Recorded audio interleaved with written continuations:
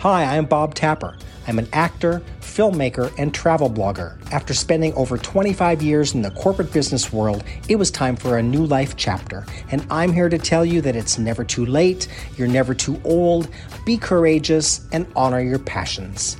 Welcome to my life abroad. Today's talk is about June 2020, London. Here I come. June in London. Yes. Did I make it?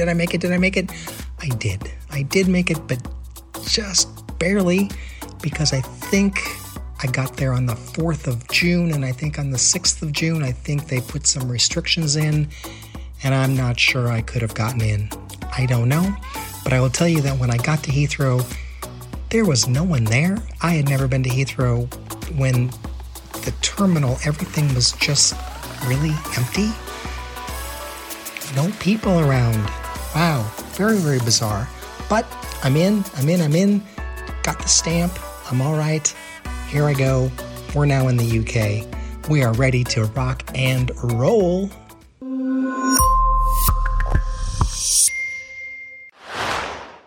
However, one thing though, I felt like I was taking a step back because I had so much freedom in the month of May. Everything seemed so normal. And I get to London and the restaurants are closed, the bars are closed, the gyms are closed, and life is a little bit different. What am I going to do? How am I going to find a way to adjust? Well, that's, what life has been all about, finding a way to adjust. Take what's given to you and find a way to work with it. Find a way to make life work, given what you got.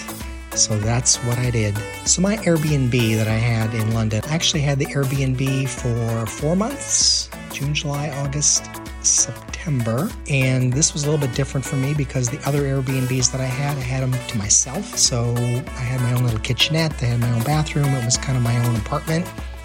This was different. I was now going to be living with a family.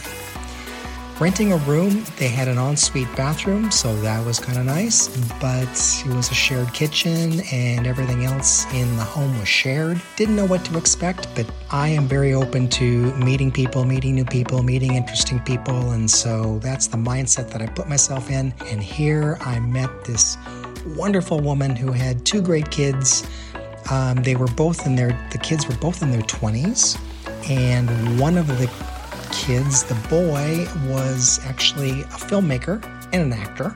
So I'm like, well, that's a perfect tie-in. I can talk to you forever about things. And he'd actually worked when he was younger and he'd done some things. He had some credits, and I'm like, wow, this is going to be awesome living here with him and seeing what he's doing and sharing things together. And so I was very, very happy with the family that I lived with when I was there.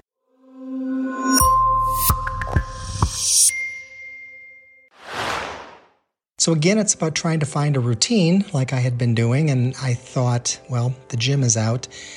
Co-working space, that is definitely on the agenda, but there wasn't a co-working space anywhere near where I was staying, so I knew that I'd have to go into the city, and it was about a 20 to 30-minute train ride into the city.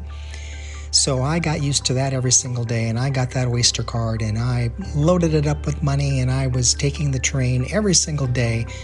20-minute train ride. Trains were not very full. Not a lot of people taking the trains, but I abided by all the rules. I wore the mask. I did whatever I had to do. So I really got to know the metro system quite well, and I got to know the tube very, very well. Knew my way around. Great time to learn since there weren't that many people, and I didn't have all that much to really do anyway, so I could just wander around and see what the city was going to show me. In the beginning, I went to Trafalgar Square probably almost every day, every other day. Not a lot of people there, but there were people, and there were gatherings. I think like there probably are every single day of the year there. The National Gallery was closed, or at least a portion of it was closed, if I remember right. But I just could not get over how empty the streets were. I mean, I walked down to London Bridge, and I walked across all the bridges. There were no people around, and it was just so easy just to walk and really get to know the city like I had never known it before. And most importantly, every time I'd been to London before, I'd always gone to shows. That was my favorite thing, and of course there were no shows at all playing. But to walk around the West End and to walk on the streets and there is no one there, it was such an strange feeling. And I would see is like Dear Evan Hansen was playing, or wasn't playing, but Dear Evan Hansen was on the marquee, and I'm like, it looks like it should be opening tonight that I can go and see the show, but I can't because it's shut down.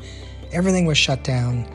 And to walk around the West End and just see the shows that would normally be playing, but they weren't. It was an odd feeling. Very odd feeling. Never going to experience that again, probably, although you never know. But I did need to join a co-working space, and I had my eye on Camden Town.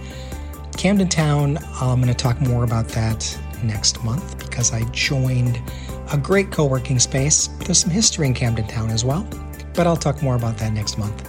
Oh, also, the pubs and restaurants supposed to open on July 4th. Ooh, is that going to happen? I don't know. You'll have to stick around.